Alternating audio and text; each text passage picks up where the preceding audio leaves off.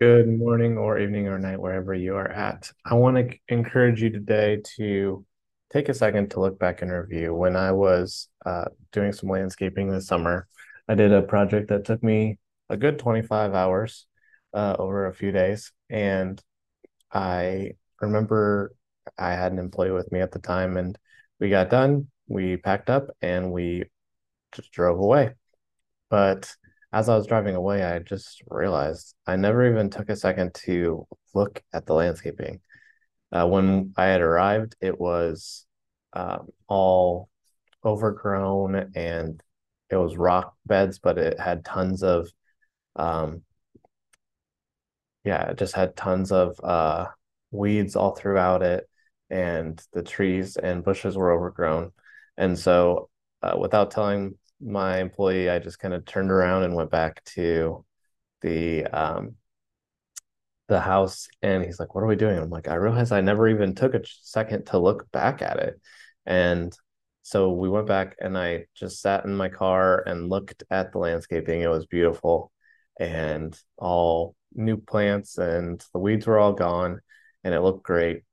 Isn't that a metaphor for our days? That I'm trying to help you get all those weeds out of all the communication and all the stuff that we let in. And all my teaching hopefully is helping you create a day that looks a lot like that beautiful landscaping. But we should, and I'm talking to myself with this one, Robert, I'm looking at you, where we need to just take even a moment each day. Um, or I'm encouraging you to take a moment at the end of the day and just look back at what you've done and figure out just, hey, I got through all these emails and chats. If you do what I teach, I got one real thing done today. I organized my list. I engaged with people. I care about people. I moved things forward. What did you move forward? And just taking that moment to think about what you've done and that it's good. Um, I love how in the creation account in the Bible, God does this. Not every day, funny enough, but most days, especially once there's plant life and life in general, he is done with a day. Like, say, he creates all the plants uh, on the earth, and it says uh, he looks and he saw that it was good, and there was evening and there was morning, the fourth day or whatever. So he's seeing that it's good. And I think if your day was just horrible, maybe it's not good.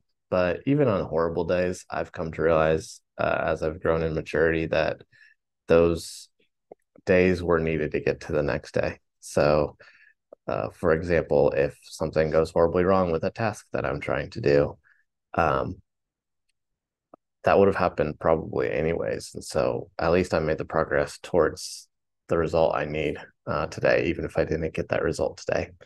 So we got to just look back and see what did we accomplish, and just take that moment to thank God for being able to do that and have that sense of a job well done. Because another piece of scripture is that one of the best things in life, besides just eating and drinking, is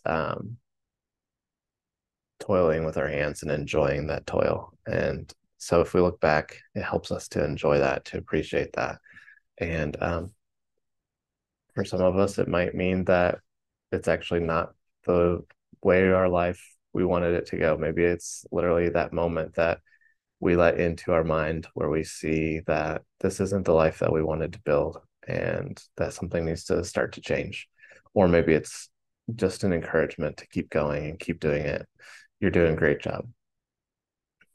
All right. I think that's all that I have for us today. So just set, instead of leaving right at the, instead of pushing your work up until the very last moment, give yourself 5 extra minutes where you can kind of pack up and be mindful and thoughtful about just what you did today, and just take that moment.